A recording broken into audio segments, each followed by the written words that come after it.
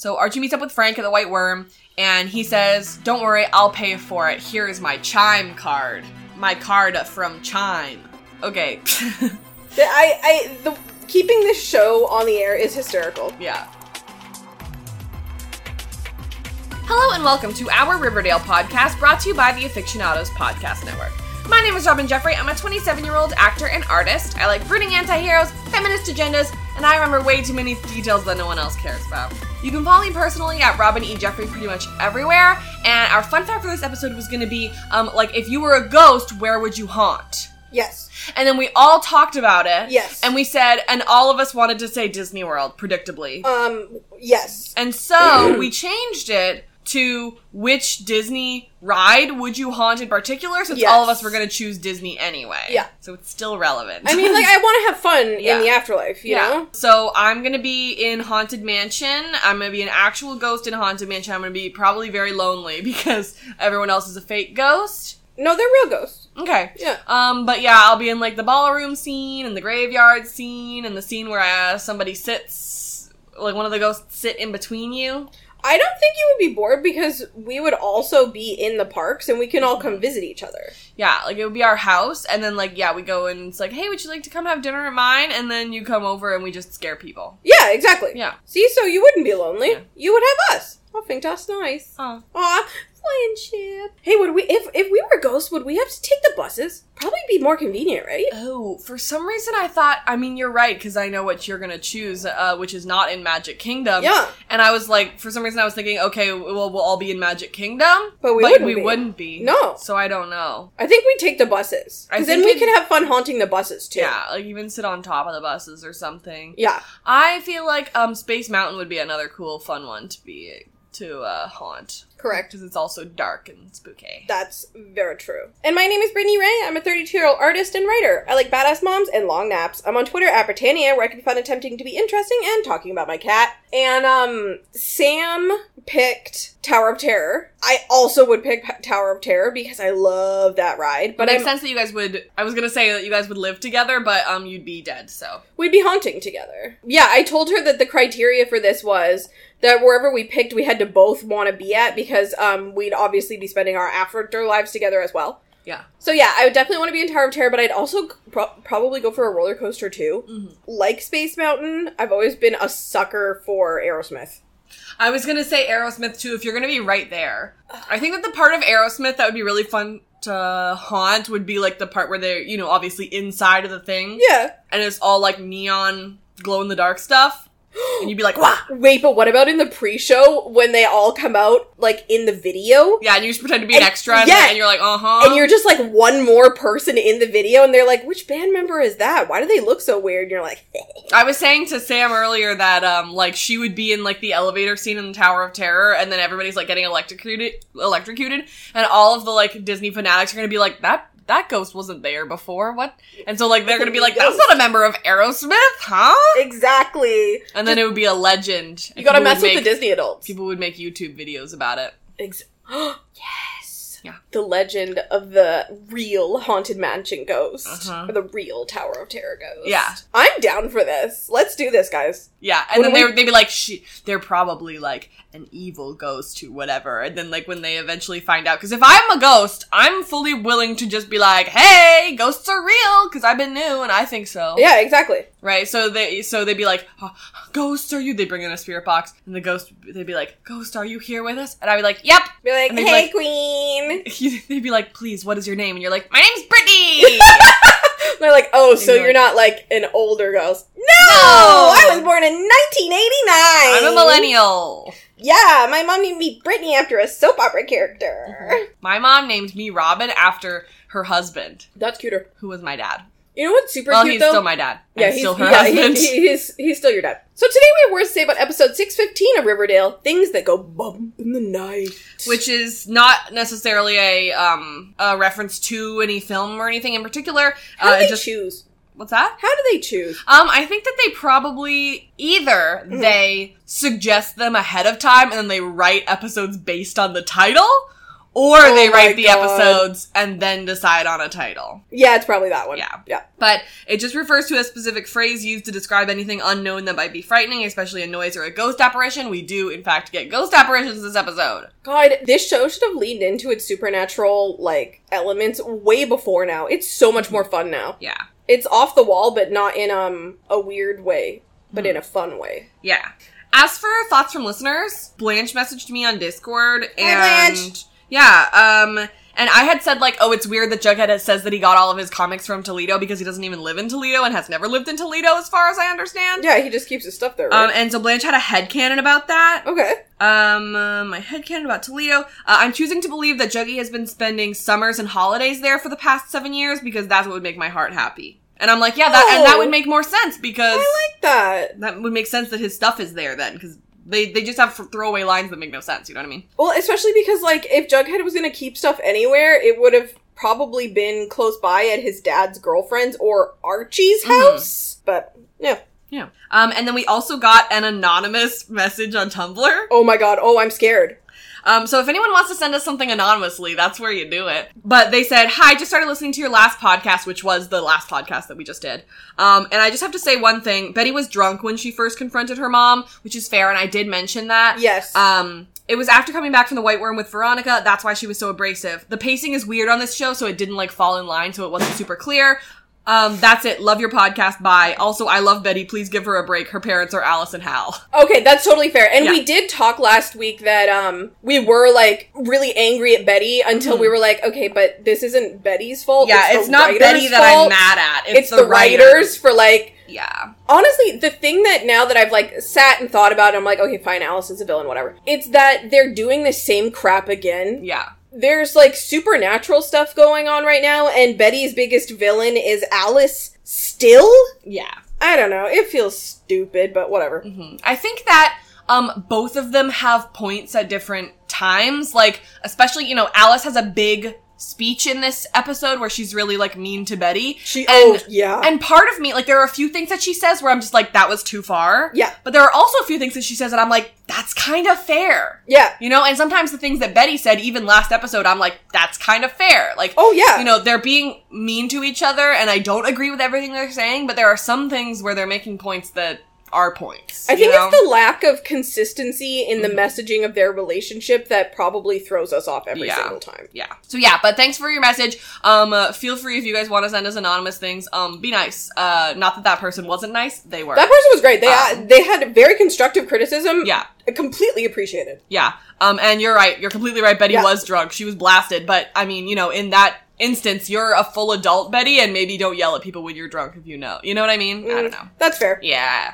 But also, if you just found out some really horrifying things about your life, you'd probably want to yell about it. Yeah. Which I think maybe I didn't make as clear last episode because I did not have that perspective yet. Yeah. So we're going to do Toot or Boot next. I have a new lease on the past 3 episodes, because I know that we butted heads a little bit about whether they were toots or boots for the past couple episodes. Or newts, which I think we're, looking back, maybe they were both newts. Yeah. So, to remind everybody, toot is good, boot is bad, newt is just in the middle. Scoot, get the hell out of here, worst episode ever. Shoot means it's the best thing I've ever seen in my life. It's the Midnight Club. Is the Midnight Club. Okay, so... For the past 3 episodes, I have some new perspective having seen this episode. Okay. I would like to give the Ex Libris episode a toot. I enjoyed it a lot. I would like to give last episode, Venomous, a boot. Even though I liked the last five minutes, the Alice and Betty stuff really soured it for me, and I was really upset about that. I would give it a boot because of how stupid the Veronica storyline is. Yeah.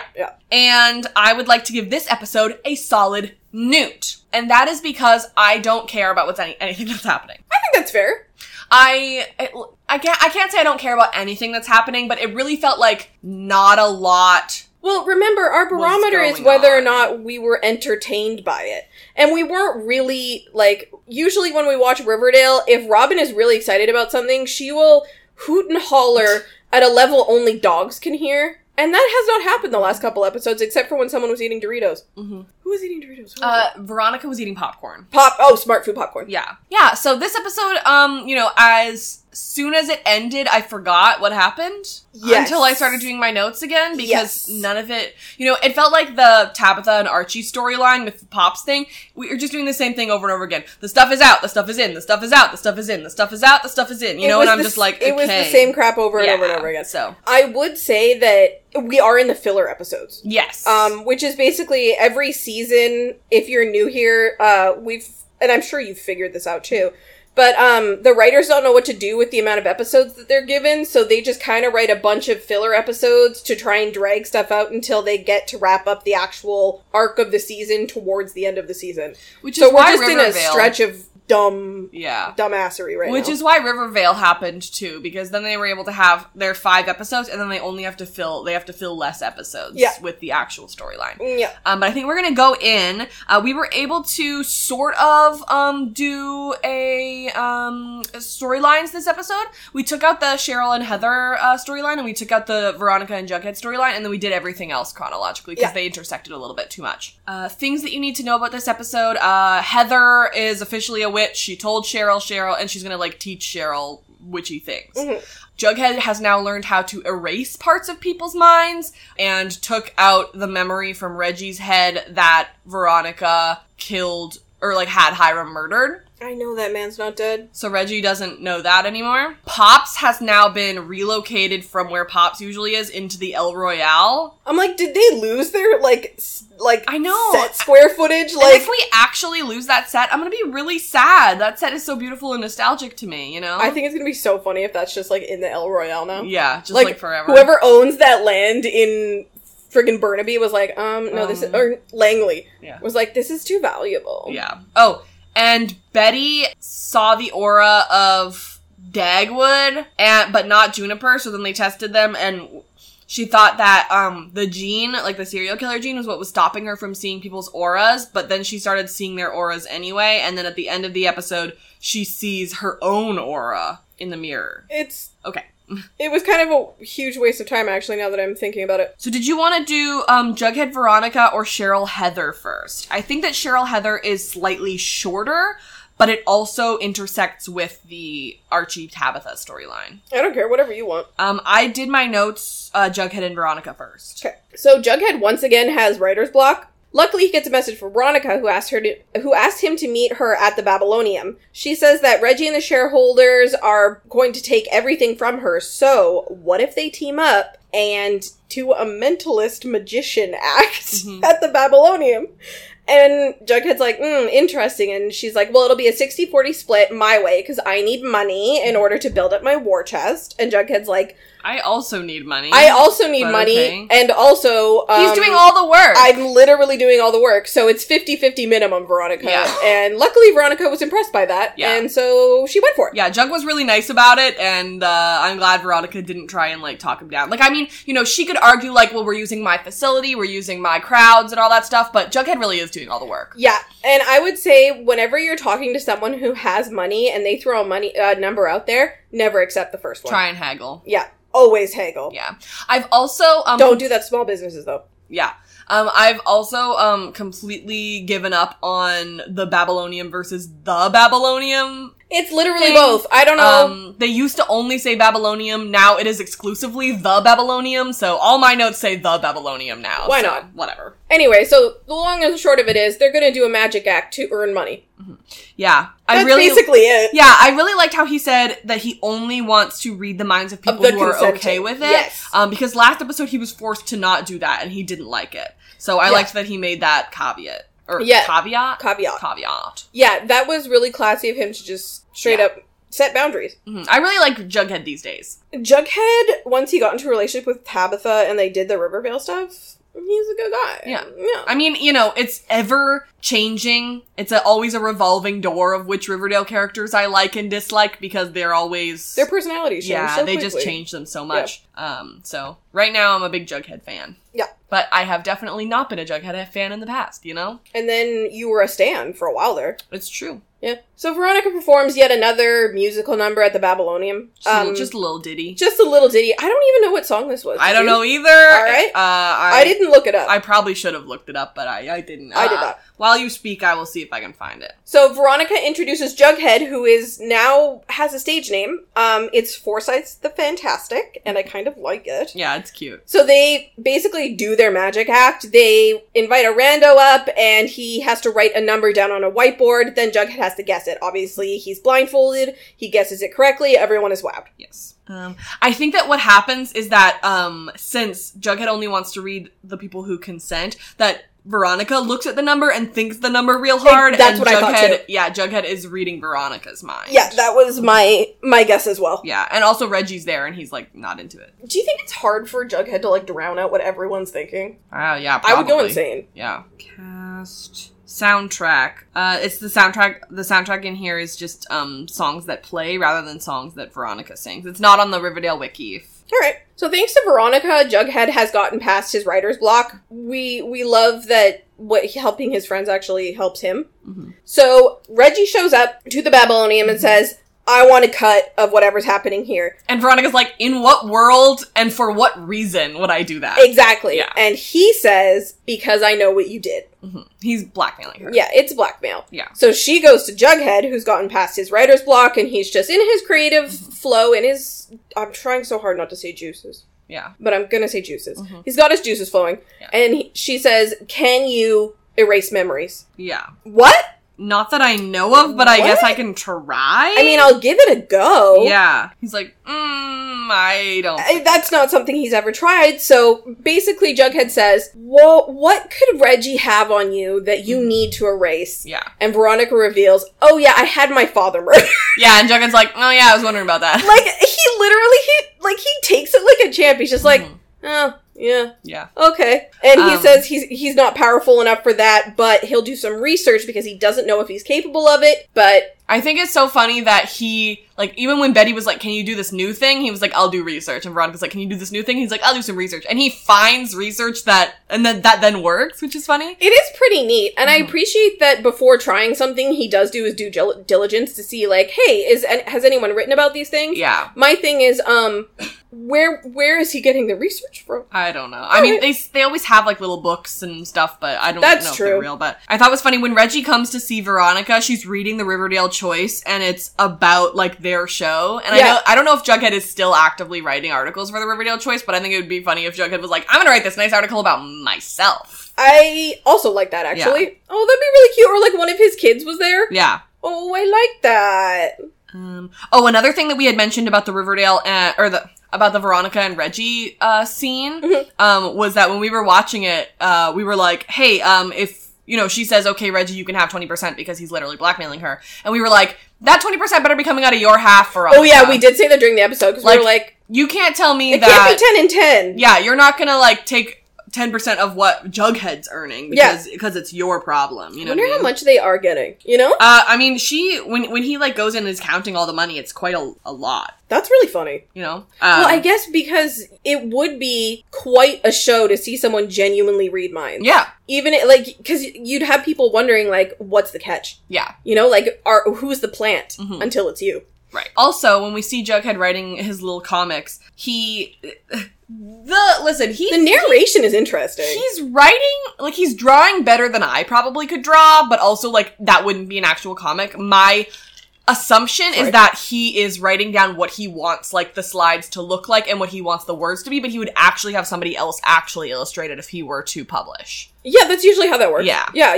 one writes the dialogue and does the story, the other does all of the drawing. Yeah. So in his, each of his little panels, we have someone eating pancakes, someone walking through a door, a couple kissing, and in the, like, he had written, like, they were still in love, but I couldn't read anything else. And then there's a girl with flowers, and he's writing, Laura had graduated summa cum laude from Centerville University, but these days she was chairing the PTA and then it just keeps, I'm like, what is this story about? What's it about? Yeah, I don't know. I kind of like it. When Veronica goes to Jughead, she tells him about the blackmail and he's like, yeah, I never liked him. Yeah, I never liked him even in high school. I was like, this kind of sucks. Yeah. But I mean, Reggie had so much development at one point. Yeah, it's just that Jughead hasn't seen any of that development. He doesn't hang out with Reggie. And like I'm constantly reminded of episode 110 when Jughead is having that birthday party that they all put on him for, even though he doesn't like birthday parties. Mm-hmm. And he was like, I have 2 friends. Betty and Archie. Those are my 2 friends. That's a good point. And I don't like anybody else. And Veronica's like, okay. And I mean, Jughead has had lots of character development since then, obviously. It's been years and years and years. But he really just still have 2 friends. But I'm always reminded of that, you know? And I mean, he didn't really make more fans. Yeah. More friends. Yeah. So, yeah. Tabitha, duh! Yeah. Now he's I would genuinely say Tabitha is his best friend. Yeah. And for sure. That makes me really happy. Mm-hmm. And he was friends with like Tony and stuff too. Yeah, that's true. I mean, until he wrote them into his book and then they were mad at him and stuff like that. But yeah, poor Jughead's like, God, everyone keeps asking me for things that I don't know how to do. And I know that we're really focusing on Archie and how like very cool Archie's power is, but I think Jughead's the most powerful of all the people who got powers. He is. Like, I mean, Cheryl too, but you know. Archie, no, I would say Cheryl's is kind of, well, actually, okay, let's be real. Betty's is the worst. Yeah, Betty's is the boringest. The boringest? Yes. But, yeah, you're right. Yeah. Cheryl's is, like, cool, but it definitely has its limits. Jughead's has the most potential in terms of, like, uses. I mean, that's what Tabitha said when she was like, Jughead, you're doomed to death because yours is the most important and so we need to have your power, right? Exactly. And, I mean, I think she's right. I think his power is the most important. Oh my god, guys, we have to talk about what Sam said the other day. She was like, this is just the Avengers. And, like, listen, I haven't been in my Marvel tees for, like, years, but yeah, this is just the Avengers. Yeah. Up to and including there being a literal Black Widow. Well, it was also pointed out that Veronica's power is just poison ivy. Yeah. And, Archie is a mix of... Archie's basically Captain America. Uh-huh. And then, I don't know what Betty's is. And Cheryl's is obviously, you know... Scarlet Witch. She's literally a witch. With red hair. Yeah. Who shoots fire. Yeah. She's Scarlet Witch. Yeah. I mean, you know, they talked about the Avengers recently, like they, and they also talked about the X-Men, but... I like how they're like, okay, well, we gotta, like, cover our bases. Yeah. You know? So Jughead goes and does his research, and he discovers that he actually can do it. It's called telepathic erasure, which is where he removes specific images and thoughts from a memory. But to do it, the victim has to be asleep or otherwise preoccupied with something that'll free their subconscious and keep it unguarded, but their conscious mind is out. Yeah. So they come up with this thing that, like... It's really a stupid joke. Like, it's just a joke about how stupid Reggie is. It's a joke about how stupid Reggie is, and it's just, like, kind of bums me out because, like, I also have to do this, but basically Reggie comes to collect his cut from Veronica, and she hands him it in all cash. So he says, you know, I'm gonna have to count this, and then he busies himself with counting, and that's basically what they're gonna use for Jughead to go around Reggie's brain. It's fine. It's a funny joke. It's a funny, stupid joke, but also, like, I'm not very good at math, so that would be me too. It's just like, you know, our past few favorite line awards have just been Veronica talking about how stupid Reggie is, you know? And, like, the lines are funny, but I feel like we're starting to get into mean territory. Yeah, I would say... He also, like, he just has dyslexia. He has dyslexia, too, you know? Yeah, I would say that it actually is genuinely in mean territory, and it started being mean the second that they broke up and she started saying it, because, as funny as the dialogue is, because they're brutal roasts. Yeah, like, my favorite line award, I think it's our only favorite line award this episode, is just Veronica being mean to Reggie again. Yeah, and out of context, it's an absolute hysterical one. But... it makes me so sad because when they were in a relationship, she told him he was smart. Yeah. So to have someone that you loved then tell you that the thing that you're really sensitive about is actually true, like, I couldn't imagine it. Well, and then it's just like, okay, so all the times that you told me that I was smart and doing a good job, those were all, just like, lying? Like, yeah. All those times that you made me feel good were fake, you know? Yeah. Anyway, I'm being way too sensitive about this, but it's because I have, like, that thing where you can't see numbers properly and you can't do math. That's me. Yeah. So anyway, Jughead does go into Reggie's mind. He goes to his mind palace and he opens a Reggie comic. His mind desk due to... Betty also had a mind desk. And he opens up a Reggie comic. Yes, and there's also, like, a football helmet and that dyslexia book and stuff on the desk. So, like, you can always tell whose desk it is before you sit down. Yeah. So, Jughead finds the volume with Reggie's memory of Ronnie telling him about her dad. He rips the page out. And then he leaves... Reggie's mind, basically. So, what was I going to say? Now remind me, because you also read Archie comics when you were little, like I did. Yes, of course. Did Reggie have his own comics, like the Jugheads and the Betty and Veronicas? I feel like he did, but not very many. Not that I recall. I always read the Betty and Veronicas. Mm-hmm. I would get Archie and Friends, Yeah. never the standalone Jugheads, and I don't remember standalone Reggies. I feel like if there was one, there weren't very many, and that's because Reggie was a villain. Yeah, exactly. And so you'd just be watching Reggie be mean to people. Yeah, all the time, you know? Which, like, you know, that's fine, but it has to be, like, the evil universe comic book. Yeah. Veronica then takes the money back from Reggie, and Reggie's like, that's my money. I got it because I know that thing. He's like, do you know how long I just spent counting that? Give it back! And Veronica's like, what thing? And Reggie's like, the thing that I know told about you. That I would say. And then he just blanks out. Yeah, and she's just Cusco's poison. Well, I know, and then it gets mean again because she's like, well, why don't you do a little think on it and get back to me? And I'm like, okay, but once again... I know he's screwing you over, but, like, you don't have to, like, press in on his bruises, you know? No, here's the thing. Reggie sucks right now. Yeah. Reggie absolutely sucks right now. Yeah. But the thing that sucks more is what the writers decided to do with their relationship. Mm-hmm. It's just weird. Yeah. Anyway, so yeah, he leaves. Reggie goes to Percival and says, hey, I think Veronica and Jughead made me forget something, but I don't know what it is. Because I forgot it, you see? Yeah. Because I forgot it. And Percival's pretty impressed because obviously that means that Jughead has expanded his own powers. I thought, like, once again, I feel bad, but Percival, when he says that to Reggie, he says, Reggie, what's wrong? I can tell that you are more perplexed than usual. Which made me laugh, but I'm also like, okay, we get it, he's dumb. Yeah, Yeah. I'm sad. It's just gotten to be a lot. And that's the little Veronica and Jughead storyline. And then we're gonna do Cheryl and Heather real quick as well. Yeah. Okay. Alright, so gay stuff? So gay stuff, finally. Mm-hmm. Ugh. Cheryl and Heather are becoming reacquainted in a kissy way, I think, in the future. Now, a disclaimer. I don't dislike Heather. I don't really have much of an opinion. I can't get a read on her. I don't really have much of an opinion on her. There's not really, like, anything to like either yet.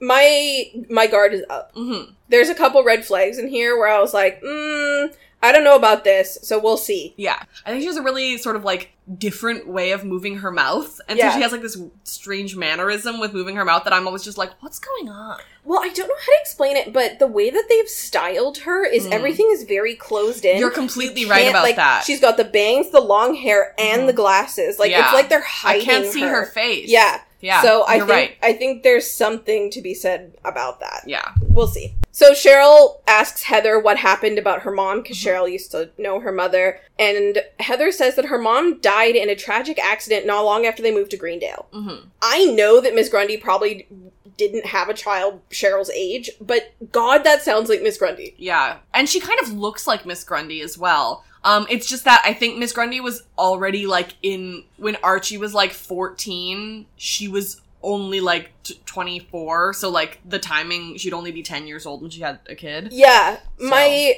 The other thing that I was, like, thinking about was maybe this is a tie-in to Sabrina that we just haven't figured out yet. Grundy was probably older than that, never mind, but still probably too young. I think she was in her 30s, but, yeah, I think too young. I want to go to Heather's character page really quickly. Sure. I also love that they ended up, like, doing Heather's the musical after they decided that Cheryl's, like, girlfriend's name was Heather. Was Heather, yep. So Heather kind of leadingly asks Cheryl if she's seeing anyone, and Cheryl says, oh yeah, I was seeing Tony, and, you know, it was good, but then they've gone different ways. She doesn't say Tony's gender. What? Oh my gosh, I went on Heather's page too, and then I clicked on the actress. Yeah. She was born 4 days before me. Oh my god. March 1st, 1995. That's crazy. We are the same. Yeah, see, they're hiding so much of her face. Yeah. Because, like, you see her, like, headshot, and you're like, oh, you can actually see her face. Yeah. But, yeah, that's a good point that you made. I clocked that, too, is that she says she was seeing someone named Tony, but she doesn't say if it was... Which, I mean, as a gay person, that's what you're gonna do. Yeah.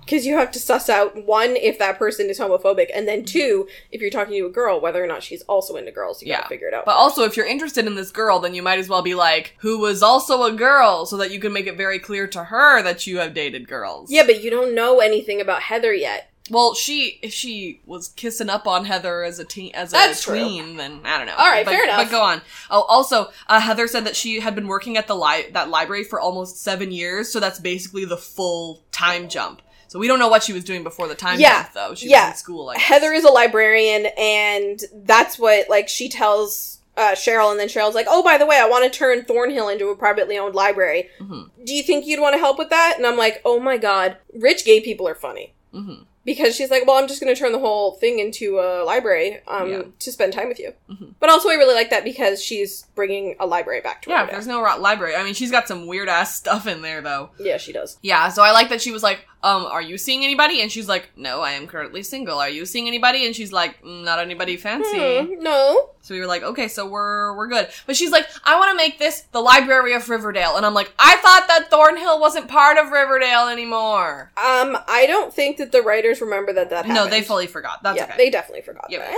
Hey, these things happen. Yeah, right. So they do set about doing the library plan. Heather sets an intention for the library. She recites a spell while burning sage. Mm-hmm. Cheryl is like, oh my god, I too like to study witch stuff. Like studying Wicca and stuff. And Heather says, studying Wicca and worshipping the goddess Hecate helped Heather self-actualize. Yeah, I think it's funny that, like, you know, we're seeing these scenes where they're just, like, constantly beating around the bush, and I'm like, hey, when the camera isn't on you, what do you guys talk about?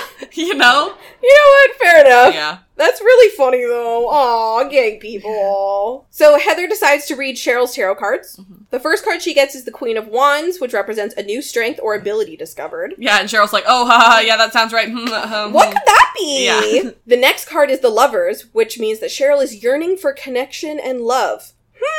She's like, yeah, Cheryl's like, don't we all? Yeah. Yeah. The last card is the Tower, which promises disaster, carnage, and war. Cheryl just sits there and she's like, well, yeah, it's Riverdale. She's like, yeah, classic. Like, she's not even worried about getting the worst card, because she's like, well, I mean, what else could happen? Yeah. Exactly. I think that probably is foreshadowing for, like, the battle that is apparently supposed to happen. Exactly. And stuff. But Cheryl personally is like, I've literally had my body taken over by another evil witch. I'm good. I'm like, fine. This is not a problem. It can't get worse. Honestly, most of their storyline is just them, like, flirting about being gay witches. It's very cute. Mm-hmm. So Tabitha comes to Cheryl for help. She meets Heather, and they basically come to the conclusion that Tabitha is experiencing a haunting. Yeah, which is in the other storyline. Yeah, it's in the other storyline, but she comes to them. Yeah. Oh, the ghosts haven't moved on because they're afraid of what they would find in the afterlife, or they have unfinished business. Mm-hmm. Classic haunting. Yes. But Heather has experience communicating with ghosts, and she says, Tabitha, I can help you. Yeah, we'll help. She's like, yep, sounds like you totally are haunted. We need them to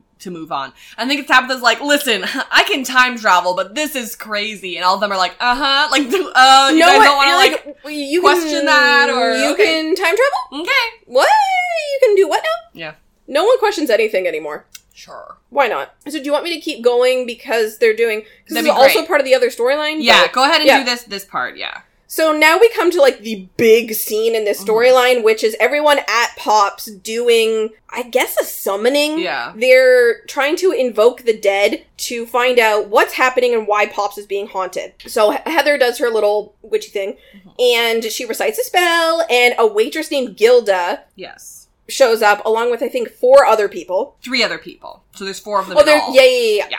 So Gilda says that they are all bound to the diner because they have to witness a battle that is between good and evil. Mm-hmm. Once they witness that battle, they can complete their journey. Yeah. Why do they have to witness this battle? I don't know. Like, who decided they have to do that? I have no idea. Okay. I don't know. I think it's funny that the scene starts with Cheryl lighting candles, and I'm like, babe, you don't have to do that. Just... Oh, yeah. I mean, I guess she hasn't shown Heather that she can do that yet, but, like... Oh, yeah, good point. Do it secretly, then. Yeah. But the people are named Mona Mitchell, Gilda Snide, who's the person that we talked to, Marcus Lee, and Jenny Bride. So it's lucky that their names rhyme. But also, how does she even know their names? They looked at the names of the people who all died in the diner. Yeah, I guess because Tabitha asked Pop if anyone died, and she said yes, they did, but we just didn't know that they knew their names. But exactly. I mean, this just tells us that they did. So Tabitha asked the ghost to please stop sabotaging the move because they have to do this or Pops is going to be destroyed. Mm-hmm. she and Gilda have a back and forth where Gilda explains that they have to protect the diner because it's the final battleground. There can't be a disruption to it. Mm-hmm. And Tabitha's like, this guy is going to bulldoze it and build a train. Gilda is like, is that a ghost train? And then we don't find out what that... Well, we kind of find out, but we don't know what, if that's actually what Percival's doing. I think that's them telling us that is what he's doing. Yeah, so the ghost train is an engine that grants its conductor great power and dominion over the realm of the living and the dead. Okay. It's kind of cool. It is kind of cool. It's very cool. But at this point, we're already at a certain level of, weird supernatural stuff. This ghost train concept is a step farther that I, didn't know that they were gonna do, you know? I think it's absolutely hysterical. Yeah. I think that they've just leaned straight into being like, okay, this is the show now. Mm-hmm. I appreciate it personally. And I wanted to welcome the girl who plays Heather to this insane show with this scene. Oh my god, can you imagine coming into Riverdale and being like, okay, so this is your job now? Mm-hmm. Could not be me. I also noticed that they later when we see them, they are normal and everything, but when we first see them, they're all kind of the ghosts, that is, are kind of messed up. Mm-hmm. So the two teens are really bloodied. Maybe they were it was they were murdered or something. Yeah, and then Gilda, it looked was burned, so maybe she was... I feel like did we talk about a waitress that was... Oh, what did she dumped in a deep fryer? Yeah, she got hurt by oil or something. No, I think she fell into the deep fryer or something. Yeah, I think we talked about her. That has to be her. Okay, but oh my god, consistency? I love that. I was like, there's no way. There's no way. I feel like it has to be. I'll look it up. I have it right in front of me. I'm gonna look up Gilda. That's what I'm doing. Yeah, Gilda Snide. No. It doesn't say on her page, but I remember them saying that. Yeah. I feel like that has to be it. I mean, either they remembered that and brought it back, which is amazing, or they were like, how does a waitress die at Pops? Probably, and then they just had the same idea twice. It's that one. Yeah. Let's be real. Gilda finally concedes and says, okay, you can move it, but the diner cannot remain broken down for very long. You have to rebuild it. It can't go into storage because if they dissipate into the ether, there will be no witnesses and the final battle can't happen. And I'm like, that sounds great. Let's not do the final battle then. Yeah! You know? I mean, I don't want to do a battle. But unfortunately, that also means that they can't defeat the eldritch evil. Right. Which is Percival. Exactly. So Tabitha decides she can disassemble Pops, but only if she finds another location to put it as soon as possible. Yeah, so Tabitha's like, okay. Yeah, so Cheryl and Heather wrap up their storyline by basically doing a debrief of what happened at the diner. Cheryl says that she was impressed with Heather's knowledge of the supernatural, but she was doing death magic. Mm-hmm. So is she or is she not a witch? And Cheryl says yes after her mother, or Heather says yes after her mother died. A coven took her in Greendale. She's not Wiccan, she's a full witch. And she thinks that Cheryl might be one too. And Cheryl's like, yeah, look what I can do with my fingers. Yeah, so... I didn't mean for that to sound fruity, but I'm gonna let that stay. I liked that the wordage that they were using was so, queer coded. It literally, she was like, well, I haven't put the label on myself yet, but I'm dancing around it for months. Exactly. Heather's like, well, I don't want to label you or anything. And then Cheryl's like, I haven't used that word to describe myself yet. I'm like, oh, okay, we get it. It's very cute. I hope that she's not evil. Yeah, me too. I also think she was probably taken in by Zelda's coven, but I suspect that she might have also been taken in by Madame Satan. Yeah. Which, in that case, you in danger, girl. I also don't know when the timelines intersect, if any of those characters died in Sabrina. I didn't finish Sabrina. I only watched season 1. I didn't finish Sabrina either, but I just had an idea. Just a minute. Okay. But she's like, also I can make fire, and if we're both witches, can you teach me? And she says yes, and they hold hands, which is really nice. But I hope that, now that Heather has, told her that she's a witch and everything, that maybe she'll be a little bit more free, you know? She won't be, so closed in, like you said, and wearing the glasses and everything. I'd love to see the actual full Heather, because right now, she's so, I can't tell what's going on with her, you know? Okay, no, Madame Satan had a son. I was like, oh my god, is she Madame Satan's child? But I don't think so. Oh yeah, and then Madame Satan was the one who died once they got to... No, she's alive. Okay. Oh, okay. Yeah, it's Lilith. Yeah. Yeah. Okay, so that is that storyline. That's the storyline. And the rest of the episode we're gonna just do chronologically, taking out those two storylines we already talked about, obviously. But first, we're going to talk about Patreon, which is a service in which you can donate to some of your favorite creators. We have a Patreon, patreon.com/AFICTIONADOS. And a couple things that you can get if you join. The $1 level gets you early access to every single podcast. $2 is our Discord server. $5 is 10% off where Brittany sells stuff, I sell stuff for our small business, and also lost co-host Casey.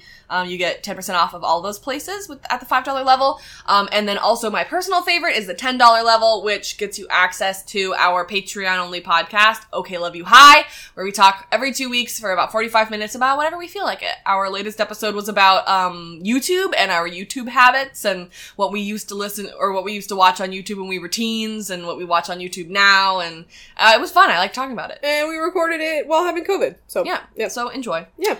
If you can't do that, just recommend us to a friend. That'd be amazing. And it's free. We'd really appreciate it. Yay! Remind your friends that they don't have to watch Riverdale to listen to this podcast. It's so true. If anything, don't watch Riverdale. Yeah. We'll just watch it for you. So true. My thing that I tell people is I watch Riverdale so other people don't have to. So you don't have to. Yeah. You can if you want to, because sometimes it's fun. Oh, yeah. But you don't have to. I literally told a pharmacist the other day, she was like, oh my god, is that like a Harry Potter t-shirt? And I had to say, no, it's a Riverdale t-shirt, but if you like bad shows that are unintentionally funny, watch it. Yeah. And she was like, that sounds good. Okay. Yeah.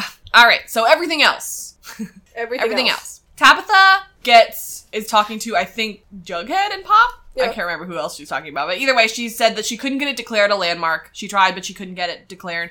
And she's like, but I have an idea, which I have a complaint about in a second. Of course. Betty goes and tells Agent Drake about everything she just learned last episode. Okay. And she's like, oh, was Hal also groomed to kill? Wasn't Hal also, like, groomed to kill by his mother also? And she's like, yep, that's my house.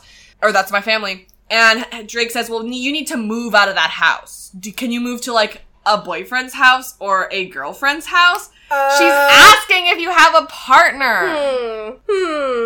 Fruit. And it sucks because also then she has to be like, oh yes, I have a boyfriend. And she's very nice. You know, Drake is just like, oh cool, yeah, interesting, right? Yep. But then, like, if Betty had said, oh, I have a girlfriend, even though she doesn't, then at least she would know that she's interested in girls. Which we actually don't even know about Betty, but all of the looks that she's giving Agent Drake this episode that I'm just like, come on, Betty. I feel like knowing that Lily definitely wants it. Yeah. Yeah, for sure. And I feel like maybe they are doing this because Lily's like, can we please do, like, a queer moment? Like, I am queer and I want this. Yeah, I would love that. I would love that, too. I would love that so much. That sounds great. I will also say, this scene proves that someone on the show watches or listens to our podcast. Yes. Because, what? Either that or they were trying to make an X-Files reference the entire time, and this was the X-Files reference. No, but I live in a delusion where I can just say I want things, and then someone on that team gives them to me. Yeah, I do want to point out real quick that I think this was shot before we had posted that podcast. No, but just let me live in my delusion. Okay. Thank you, because it's a delusion. Yeah. So I know that it's not real, but this is my delusion. So her first name is Jillian. Yes. And that is our X-Files reference because Gillian Anderson is the one who plays Scully. Yes, of course. Yeah. I feel like everyone knows that. Yeah. And if you don't know that, go watch the X-Files, then you'll know it. It's spelled differently, but who cares? Is it spelled differently? Yes. Oh. With a J. And Betty also says that Drake, she says she can call her Jillian or Drake, and she doesn't mind. Betty continues to call her Drake, so we're going to keep calling her Drake. Yes. But she says, oh, I'm so glad that you requested a transfer so that you could help with TBK. It's because she has a crush on you! Like, this is gonna happen, I'm telling you. I'm excited. So back at Archie's house, he's going to take Bingo for a walk. Betty comes in and asks if she can move in because Drake said, you should get out of your house and you need to move into your boyfriend's house. She says, okay. So she says, Archie, can I move into your house? Archie says, yes, please. Sounds great. Where does Frank live? I don't know. Where Archie because he Betty clearly doesn't and where live Frank with Alice. lives, it's so unclear right now. Either way. Luckily, she doesn't have to move all her stuff very far because he's right next door. Okay. Yeah. And also, I just wanted to say again that I'm so happy for high school Betty. She's living her dream. She really is. This is exactly what she always wanted. So, Miss Weiss, the social worker, is helping Tony and Fangs with the custody battle. And she's like, so you've got some things working against you. And Fang says, oh yeah, because we're gangbangers? No one who is... What? I feel like no one who's in a gang would call themselves that, but okay. Because isn't that a thing? Oh, no, gangbang is different from gangbanger. Okay. A gangbanger is not someone who does a gangbang? They could be, but I think the two are not mutually exclusive. Okay, because that's what I thought he was saying, and I was just like, huh? Like, I know that I assumed that he was probably hyperbolizing, and then, like, oh, Kevin would say that we do gangbangs, and so that's why he was saying it, is he was just like, oh yeah, because we're in quotation marks. So what's a gangbanger? A gangbanger is basically just a gang member. Oh, okay. Yeah. Great then. She's like, yeah, and also you both have criminal records. And she's like, well, I'm his baby Anthony's mother, and I have a degree in social work, and I'm literally a social work, or like a guidance counselor. And she's like, yeah, these are all great points, but it's not necessarily a guarantee, because you also don't know what judge you're gonna get. Yeah. You don't know how that, like, if that judge is gonna have any internal biases that they're bringing in or anything. And they have the odds stacked against them. Yeah. And so she says, oh, Fangs, what did you do for work? He says, I used to be a truck driver. Now I work part-time at Tony's bar. And Tony says, it's not my bar. It's our bar, which I thought was really lovely. It's very cute. Yes. And he takes care of the baby while I'm at work. So it's very important. Like, he's a house husband. Yeah. So he's a stay-at-home dad. Do you think that the judge will like that? And she says, honestly, it depends on the judge. Honestly, if I were a judge, I'd be impressed at the stay-at-home dad. Absolutely. It shows progressiveness. Yeah. You know? Progressivity. Yeah. So Tabitha goes to Archie and tells Archie that her big idea that she wants to do is to move Pops to a safer location. It's a good idea. I was a little bit annoyed with Tabitha being like, I came up with a great idea, and then this being the idea because, Veronica told you to do this. Oh my god. Like 3 or 4 episodes ago. This was Veronica's idea. Wait, did Veronica say move the whole thing, or Veronica's idea was to pop up? No, she said you should move the whole thing to a safer location. Yep, okay, fair enough. So, anyway, so then Percy won't be able to claim it, because they're gonna do it on protected land, or whatever. Or land that she has and owns, or whatever. Mm-hmm. Something like that. So I don't know where I'm gonna do it, but until then we're just gonna put it into deep storage. And I'm like, okay, but then you don't make any money in the meantime. Yeah, though. What are you putting what into are you gonna do? Like, I have so many questions about what the plan was, but Riverdale just I'll never get my answers, and I don't need them. Yeah, and then Riverdale just doesn't have Pops for, like, how long? You know? Then it's not Riverdale. The town with Pops? No! Well, I mean, it doesn't say the town with Pops on the sign anymore. You're anyway. right about that. So Archie's like, okay, we'll do it. We'll get a crew. And she's like, good timing, because apparently Percy's gonna bulldoze in, like, a few days, so we need to get going. This freaking guy, y'all. And Archie's like, yeah, that guy sucks. Yeah. Yeah, I agree. You know what? I also agree. Yeah. Thank you. So Archie goes to his guys, which he keeps saying, my guys, you know. It's very cute. But there are multiple women on his on his thing. In my opinion, guys is gender neutral. Yeah, that's if I'm saying, hey guys, but like, you know, when you're talking about them to someone else and you say my guys, you know. I think it's just Archie being good guy Archie. I feel like that.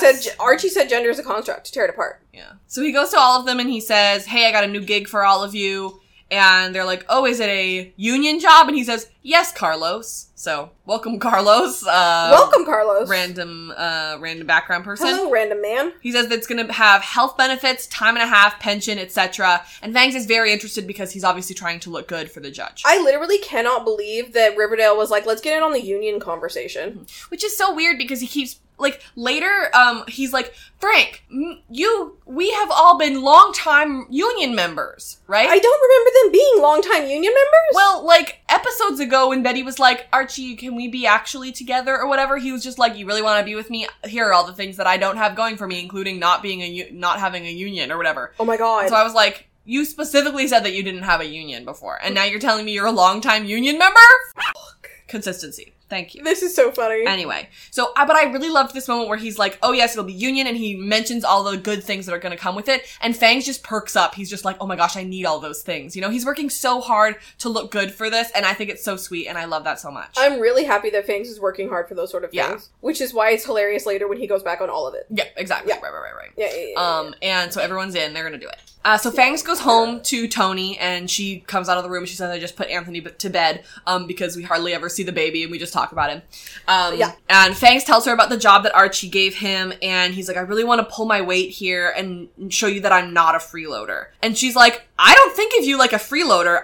You literally do this while I'm at work. What would I do without you? I can't do this without you. He's a parent. And he says, like, listen, I just want to do everything I can so that we can keep the baby. I just love them so much. This is amazing. It's absolutely amazing, and I also think it's whether or not they intend it, it's an interesting exploration of gender roles. Yeah, it was good. good. Not in that he thinks that Tony should be at home, but that he thinks that like he needs to be like a stand-up dude who is employed and things like that. Mm-hmm. Yeah. And so he's like, I just think that this would make me a better father. And she's like, you're already a great father. Yes. It's great. So Betty comes home to the Cooper house, and sees the twins with a cat. They say that Alice got the cat for them, and Juniper calls her Granny. And I'm like, of all the grandma names, Alice, there's no way Alice chose Granny. Alice did not choose Granny, I'm sorry. And the cat's name is Butterscotch. Instead of Caramel?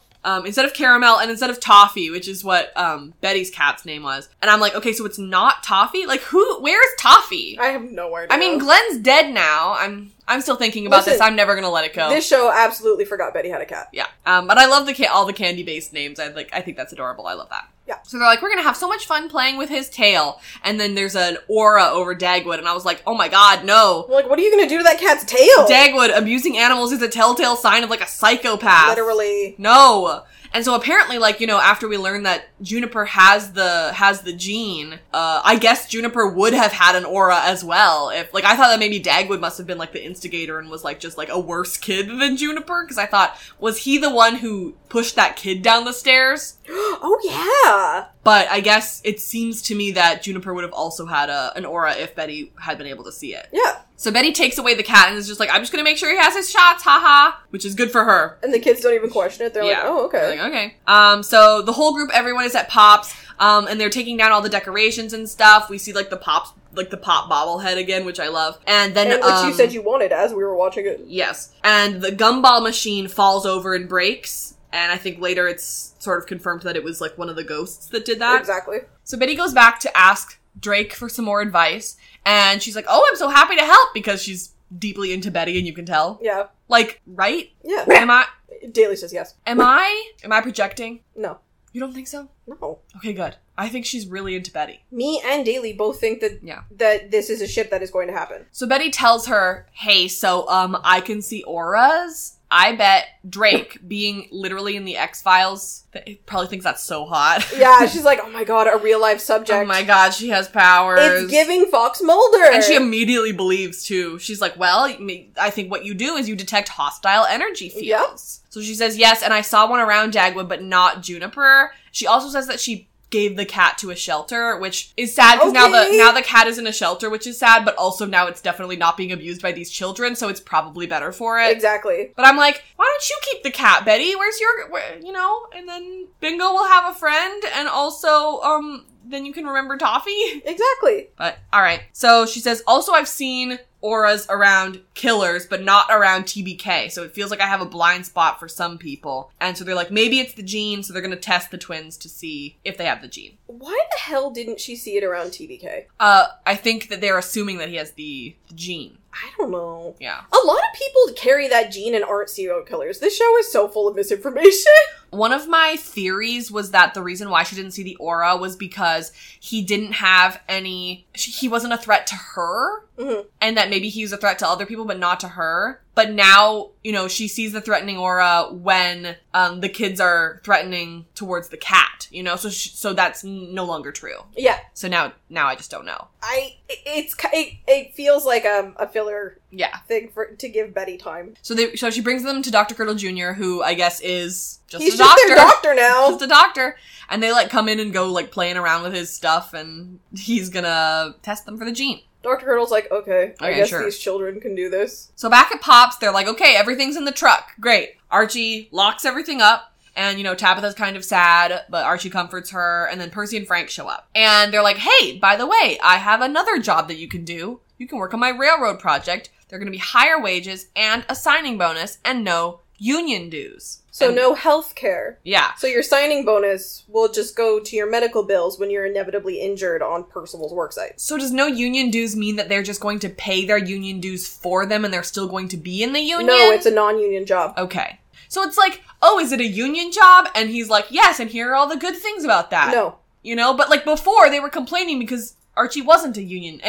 Anyway, whatever. It's because they want to be in the union, but a classic union busting tactic is to talk about union dues. Right. By saying like, oh, think of all the money you could save if you weren't paying your union dues. And it's like, but then I don't get any of the good things that come with being in the union. Think of all the money you're saving by not having to pay your own medical bills. Yeah. And then he's like, we're long-term union members. And I was like, didn't you tell Betty you weren't unionized? Whatever. I don't know. So he's like, my dad fought for that, Frank. No, none of us are going to join you. That's new information to us, but all right. Yeah. And then Fangs really needs this job because of their legal fees, and so Fangs is gonna do it. Fangs is compromising his morals for capitalism. And I'm just like, okay, but like, you got so mad at Kevin for being on Percival's side, and now you're just gonna do it for money? Like, I don't know. It sucks. Here's my thing. is that, you know, later Fangs is like, oh, don't worry, Tony, I've already been warned about Percival. Archie already told me how to sort of combat him, right? So, my headcanon / theory is that they're using Fangs as a double agent. That could work. Because he can't be charm spoken to. And it also, like, is an interesting conversation on the evils that people who don't have power are forced to give into because of capitalism. Mm-hmm. Where, like, Fangs is having to choose between having his child in his life or losing his child, and it comes down to whether or not he has this job under capitalism. Like, it sucks. It's evil. Yeah. So, they come back the next day, and everything is just back inside Pops. Like, even all the decorations in the exact same spot, everything's, like, screwed in and everything. Like, that must have taken so much work. Well, I think that, like, for the ghosts? Yeah. Yeah, I guess so. I mean, I guess they can just go to sort of go, ooh, and then it happens. Yeah, fair enough. But I think that probably the way that they shot it was that they shot everything with everything in Pops, you know? And then they took everything out, and then they shot everything without all the stuff in Pops in it. Because movie magic, and you can do that. But Archie's just like, okay, well, let's just do it all again, I guess. And Tabitha's like, I'm gonna go deal with Percival. So she does. And the way she does it is very funny. Yeah. So she goes to the curio shop. She says, hey, you put all my stuff back? And he goes, no, I want you out of there, remember? And she's like, no, you want all my stuff destroyed. Leave me alone. And she breaks the vase. And Percy's like, okay, that's that scene. I wonder what breaking the vase, like, because usually if you break an object like that, it has, like, supernatural consequences. Right. I wonder if we'll see that come back at all. Maybe.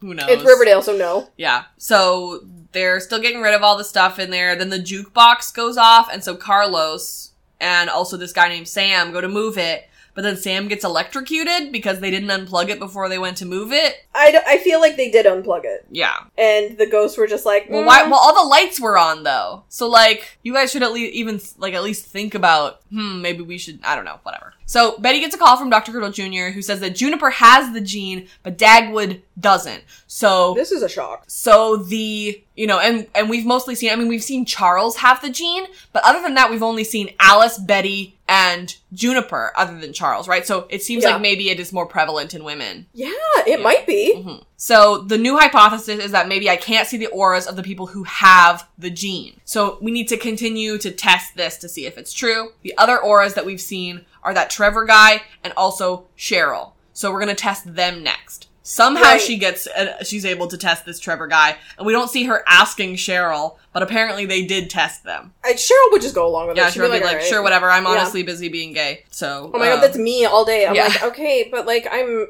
really busy being gay today, so can you hurry this up? So Betty's like, also, I need to get those kids out of the house, because she doesn't want the kids to cross paths with Percival, because he might prey on their violent instincts. Which I think... One is a fair assumption in this world where apparently having this gene automatically makes you a serial killer. Right. But just so we're 100% clear, a lot of people have this gene. Mm-hmm. It does not make you a serial killer. Right. So Tony gets home again, and she's like, hey, whose car is that outside? And he's like, our car! I used my signing bonus to do a down payment for it. Like, what signing bonus, bestie? And she's like, oh, Archie gave you a signing bonus? And he's like, oh, no, Percival did. And she's like, thanks, what? I'm on Tony's team on this one. And he's like, well, he's giving me almost double what Archie's paying. And she's like, well, he might have been responsible for baby Anthony's kidnapping. And we know that he was. She's like, we don't like that guy. And also, he can control minds? I feel like she also knows that he was. Like, this is kind of a fact at this point. And he's like, oh, it's okay. Archie warned me and told me to have an emotional tether. And so, like I said, my theory is that maybe we can use Fangs as a double agent because he's not going to be able to be charm spoken to. I also just think it's very sweet that, like, even if that's not the case,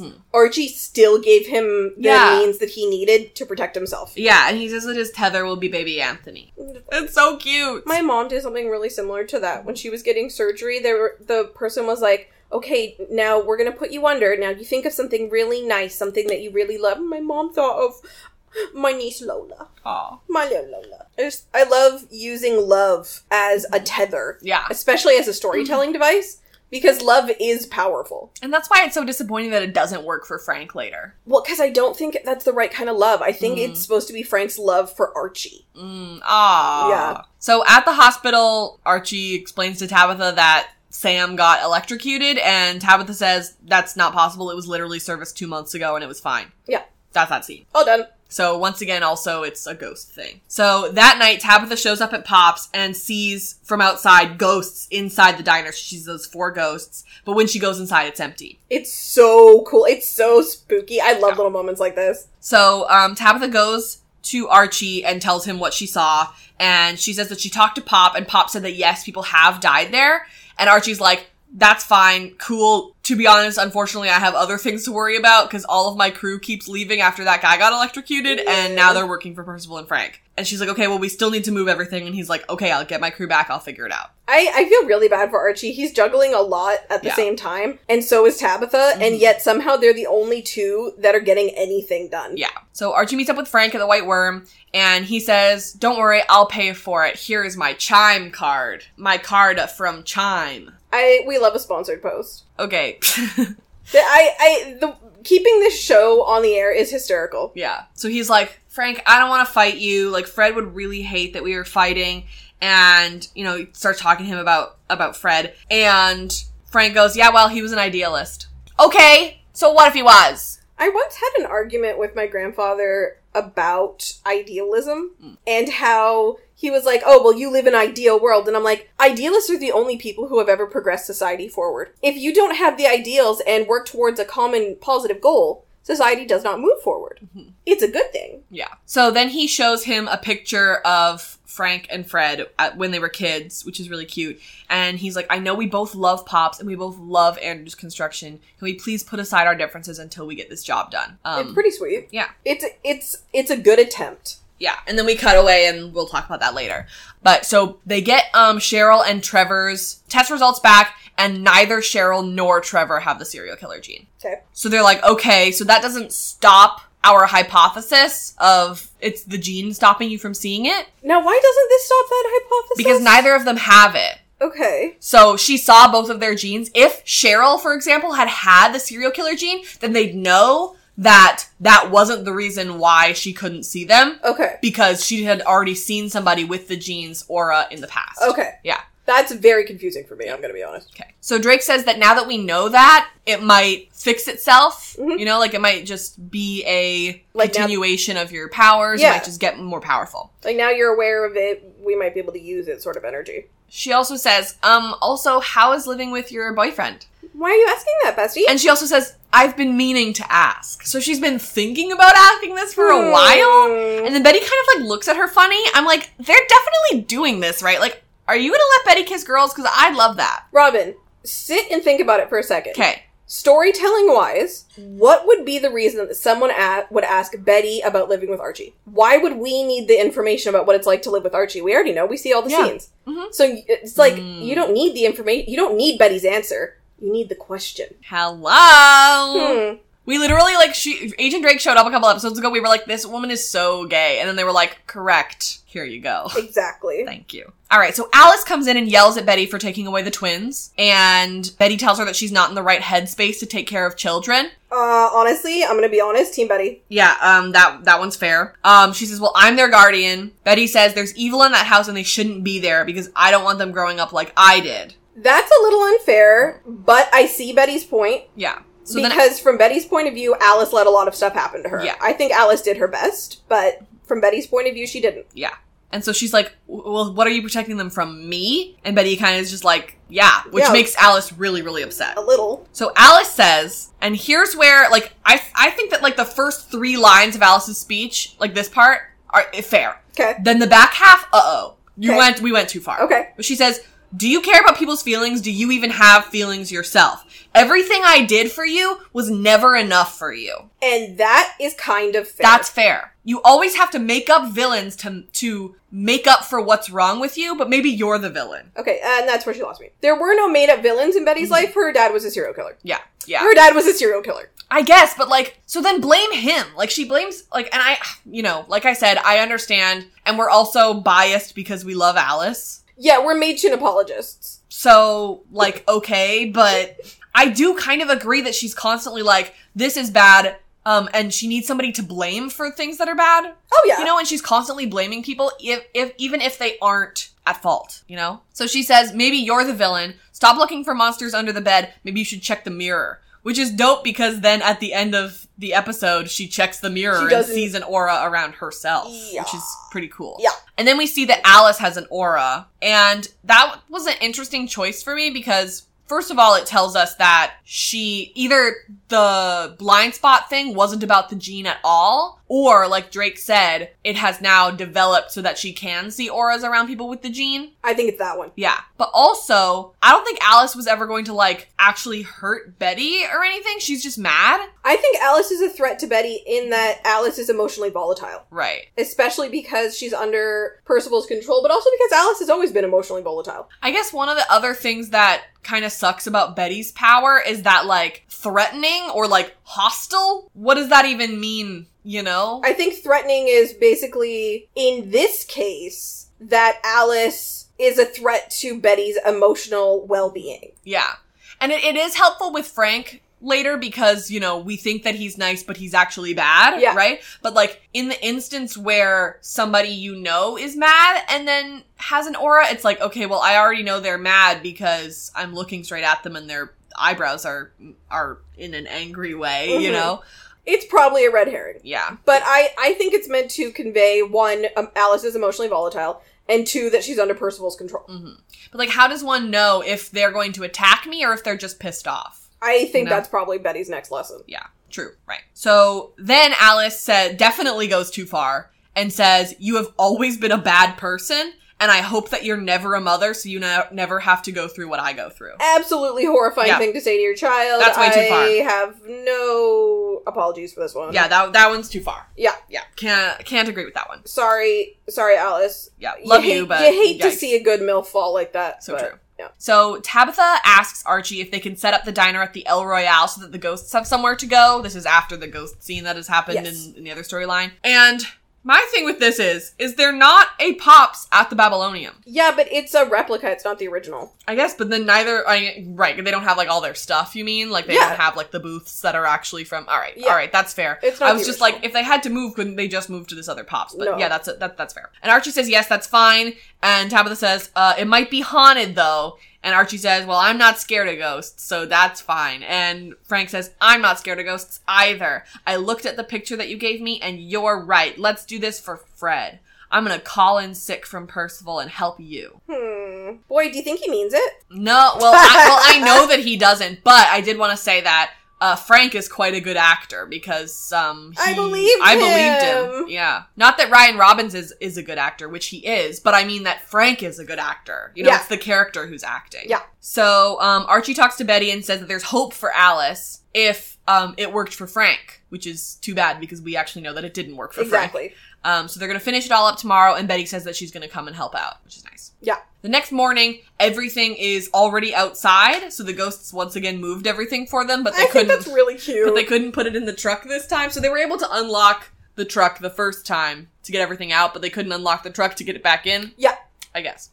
We don't know how ghost logic works. So they're like, okay, everybody, let's load the truck and head to the El Royale. Okay. Sure. So what I assume is a couple hours later, Betty shows up, and basically all the work is done. So she's like, oh, I don't even have to do anything. She goes and talks to Frank, who has an aura around it. Betty immediately goes to tell Archie about that. So then Archie comes back out and stops Frank and says, were you just going to drive this whole ass truck into Sweetwater River? And there's no way Betty could have been able to tell that part of the plan, so I guess Archie just guessed. And Frank was like, how did you know? No, he did, though, because then Archie follows it up and says, or other things. Sure. Yeah. He follows it up and says, or were you going to do this? Right. Yeah. And so Frank's like, okay, well, don't cross me because I have palladium. And Archie says, okay, try it. It's, really embarrassing. Yeah. And so I'm going to be honest. Frank punches Archie in the face and hurts his hand punching him because Archie is now forged by fire, you see. It's very embarrassing. And Archie's like, tell Percival that the battle is on. And I'm sad because I love Frank. It's the final battle.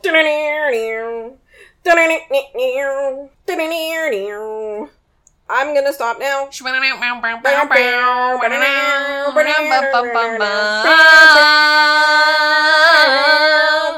Is that copywritten? I was like, a good thing we're not on YouTube so we can't get demonetized for that. It's a cover. So they go to the El Royale and Pops is all set up there. And, like I said earlier, are we actually going to lose that Pops location? Because I'm going to be really sad if we do. Maybe. Pop comes in and he says he loves it so much.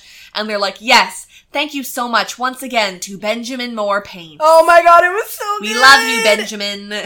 They are really going for the sponsorships, huh? All right, take it. Get your coin. I don't care. So then Tabitha checks. The ghosts are still here, so we're good on that. And Pop is also there while she's standing and talking about ghosts. And Pop's like, okay. Yeah, sure. Yeah. So back at Tony and Fangs' house, Tony made dinner for Fangs because she wants to apologize. She says she hasn't had enough faith in him and she should have, like, trusted him with the amount of money he was getting from Percival or whatever.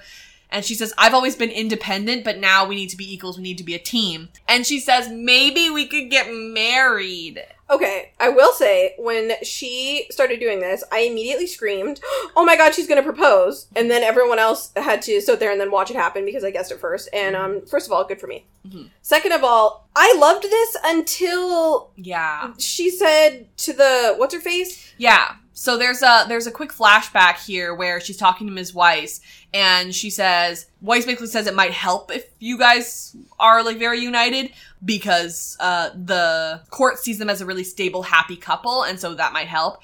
But I do hope that Tony is doing it because she loves him also. I also hope that because they're such a good little ship. That was such a shitty line to throw in. Yeah. And she does it so sweetly, too. Like, she asks him in such, like, it's just such a sweet moment. And I appreciate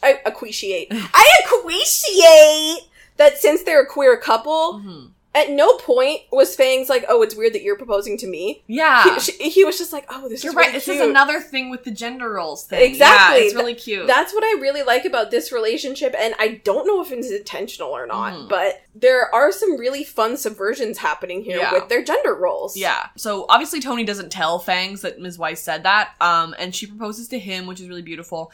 And I love it, but we cut away before we know his answer, and that terrifies me that he will...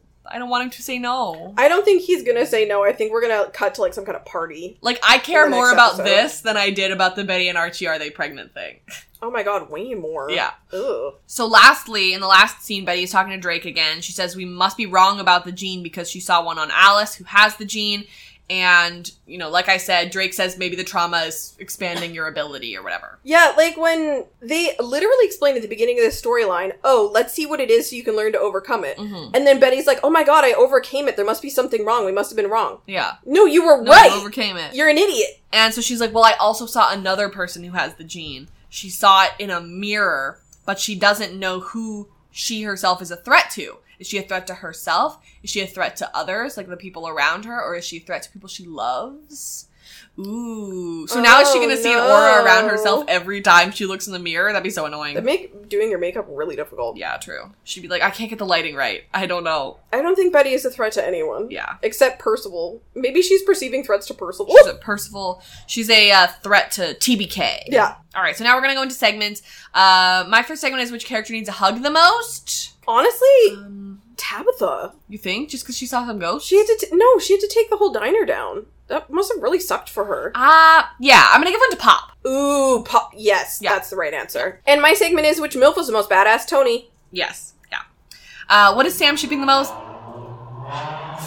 Okay. That was homophobic. That literally was. What is Sam shipping the most? Sam says that she is shipping the most Betty and Agent Drake, obviously. I'm also shipping that the most. Which is ship name Break? Yeah, Sam decided their ship name is Break. Okay. Do you also ship that? Yeah. Okay, great. Whole apartment ships it. As somebody who has shipped multiple ships in which the ship name is just a word, it's hard. I hope that we find something better. But I also don't think there is anything better. I still wouldn't wish the ship name Phallus on anyone. Yeah, exactly. That was horrible. Yeah. Is Chip dead or what? I don't know. Is Hiram dead? I also don't know. Absolutely not, no. And now it's time for our best line award. My best line award goes to Veronica for... You are so unburdened by intelligence or reason, I'm almost in awe.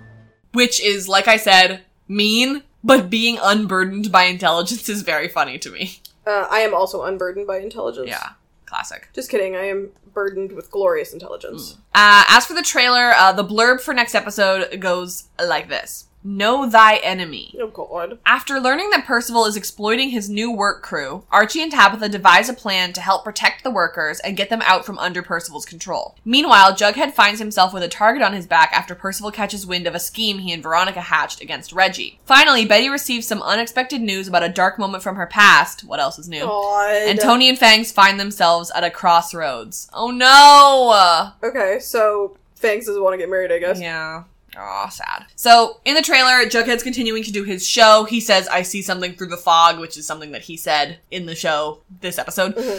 And we see, it's faces, screaming faces jutting out of, plastic. It kind of I haven't seen cool. Star Wars, but it kind of reminded me of that. Oh, of Han and... of Han and Carbonite? Yeah. I can see that. It kind of looked like that.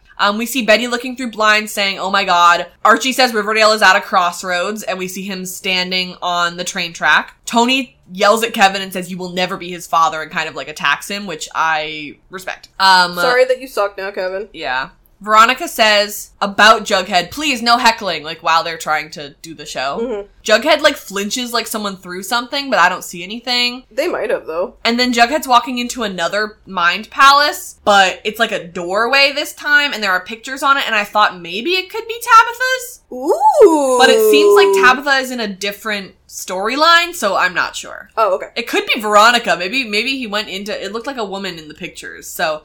I wonder if maybe Veronica has him go into her own mind or something. I don't know. That would be weird. I wonder, imagine Veronica being okay, can you also take away the memory from me about the fact that I had my dad killed? Oh, Veronica wants to live a life free of guilt. Yeah. She's I don't actually want to know that. That actually sounds like Ronnie. Yeah. And then Percival says, Mr. Jones, you are really not going to like what comes next. Okay. Get a job. I did want to say real quick before we go into the outro that as of let me check one more time. I did check this morning, but yeah. As of the recording of this podcast, we don't know if the American Psycho episode, which is supposed to come out after next episode, if there's a hiatus or not. We usually know a couple episodes in advance, but I have no idea when the next episode after next episode comes out. Yeah. I tried to, because every musical episode, I try and go and do research on the musical. I went to school for theater, so it's kind of my job. What? But there is no official bootleg of it. And so and also we haven't gotten any hiatus, so I don't freaking have time, and I don't want to. What we did discover is the cast recording Robin found. Mm-hmm. Has Matt Smith in it? Yeah, Matt Smith is playing the main character. I'm really excited by that. I love him. I know that it's obvious. That's my doctor. It's clear why they chose this musical because Rass wrote the book for it, which he didn't write the book American Psycho, which was written by Brett. He wrote the playbook? He wrote the playbook, so he wrote the dialogue. What? Oh my god, is he finally making his Jarchi agenda more obvious? But when I was looking at the musical, I was just who decided to make this book into a musical? Someone who's really funny. It's so far from a musical. I haven't seen it. I can't say. It's kind of like turning Carrie into a musical. It's so wrong, it's right. Yeah, I guess so. But yeah. So I don't know much about this musical. I think Brittany and Sam were hoping to watch the movie ahead of time. Yeah, it's one of those rare classic horror movies I haven't seen. Mm-hmm. So I really want to watch it. Yeah, it's once again just a spooky thing where a bunch of people get murdered in the show. It's called a slasher. Yeah. Thank you so much for listening to this episode. Our music is Terminal by Good News Tunes. Thank you so much to Sam for hanging out while we recorded this pod. Me wifey. If you're so inclined, please leave us a review on iTunes. Guys, I stumbled my way through that one, but please do it. Or wherever you listen to this, it's not on iTunes. iTunes doesn't exist anymore. Wherever you're listening to this, please leave us a review. If that's possible. I think there are somewhere that's not even possible. But if you don't want to, I also get it. Yeah. If you're a fan of The 100, we talk about that show too. We did seasons 4 to 7 as they aired, and now we're going back to the good old days, starting with season 1 and starting with season 3 and ending with season 1. I am not there because I barely survived that show. It's okay. Yep. If you're a fan of Stranger Things, we like to talk about that show too. It is so close to coming out now, guys. It's literally days away. The day that this episode comes out, it's Stranger Things will be out. So, listen, I appreciate if you're listening to this, but You should be watching Stranger It's okay Things. if you're watching Stranger Things. Yeah, go for it. We're going to be posting our thoughts on each episode. Yeah, like just like a little short snippets, little, yeah. So that'll come out within the next couple weeks here. So go follow our Stranger Things feed and listen to our Stranger Things pod, because it's actually really fun. Yeah. And then lastly, if you're a fan of Lost, we talk about that show too. We are almost on season 3. It's our longest, most big brain podcast. And we have guests over there, and there's a spoiler section at the end. So if you want to listen along for the first time that you watched, that would be amazing. I would be so happy. And listen, Trisha Paytas tweeted, and she was like talking about Lost, and she replies to her tweets. Mm-hmm. So I have asked Trisha to come on the Lost podcast. So hey, if hell freezes over, Trisha Paytas could be telling us about Lost. Yeah. You can follow the Afictionados on Twitter, Facebook, Tumblr, Instagram, Rebel, YouTube, but mostly Twitter, and Robin makes gifts of our favorite line awards on Tumblr. I need to take out half of that list. You can follow the Afictionados on Twitter and Tumblr. Mm-hmm. We sometimes post on Instagram. But not that that's it.